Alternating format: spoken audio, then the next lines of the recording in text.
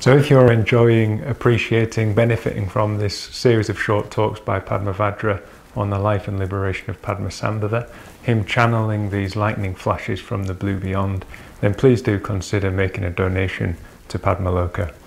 We're still in uncertain financial times. This year we lost our main source of income, our retreat income, and even though people are starting to return to Padmaloka now, our costs have considerably gone up, given the various measures that we have to put in place. So although we've benefited enormously from people's generosity throughout the year, we really need to keep that stream of generosity flowing. So do please consider giving what you can. You can do that by following the link that's attached to this video or beneath in our YouTube channel, or visiting our website and making a one-off donation or taking out a monthly standing order. Thank you.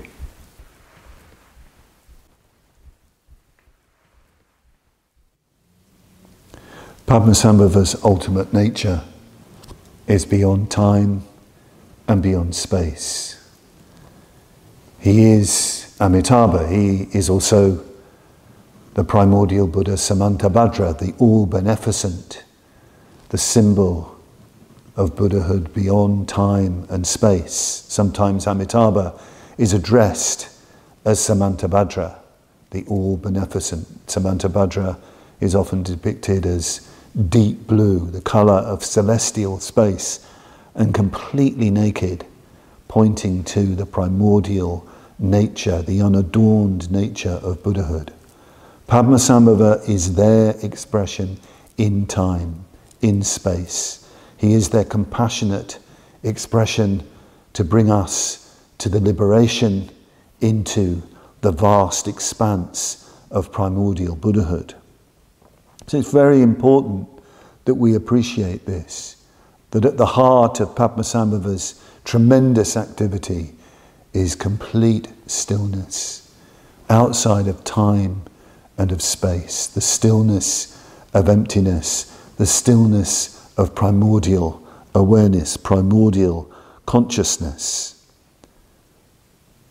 In the life and liberation of Padmasambhava, in another chapter, following on from the chapter giving us a vision of the pure realm of Amitabha, we're given another myth, if you like, another cosmic vision. In this vision there are pages and pages devoted to different worlds and different world systems and different times, all of them having remarkable names. And in each realm, the Padma Kaitang tells us, there arises a Buddha who gains enlightenment, who teaches the sutras, followed always by a guru who teaches the mantrayana, teaches the way of the mantras, the so-called quick way to Buddhahood. And this, as I say, goes on for pages and pages, culminating in our own Sahar world, where there arises the Buddha Munindra, the great silent sage, Shakyamuni, the sage of the Shakyans, who is followed by the Guru Padmasambhava. Shakyamuni teaches the sutras, Padmasambhava teaches the mantras. Bhante has commented on this chapter in the life and liberation of Padmasambhava. He comments that the Buddha gains enlightenment. He opens up the path. He shows the way, the path to enlightenment. Enlightenment comes into the world. People become enlightened. They live the path, they practice the path, and that stirs everything up. All the deeper energies in the world are stirred by the Buddha showing the way. The Maras turn up. The Maras turn up wanting to destroy the way. The gods of nature turn up, wanting to destroy the way. The unconscious in the land, everything that is oppositional is stirred up. And this is why we need the Guru. This is why we need the Guru. Sometimes the Guru is called, Guru Padmasambhava is called by the Nyingma Pa tradition as the second Buddha, that second Buddha. And Bhante says that's because the Guru, or the Guru principle as he calls it, is the Buddha himself, Buddhism itself, in the form of transforming all of those stirred up energies and forces, all of those primordial elements that are stirred up in our unconscious.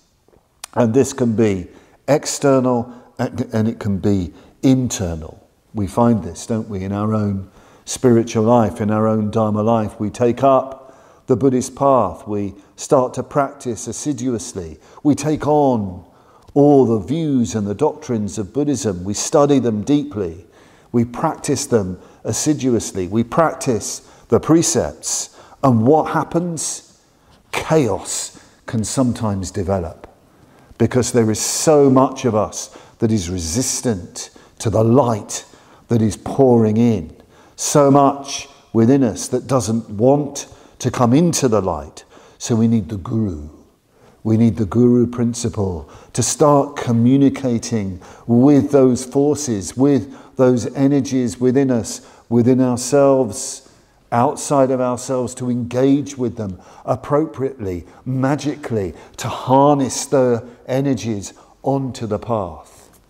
So we need to see Padmasambhava in this context as the Buddha himself. He's no different from Shakyamuni the Buddha. Buddhism itself, the Mantrayana, is no different from the Sutrayana, but it's in the form of transforming all of those energies onto the path so that they enrich the path, they enrich our spiritual life, our Dharma life.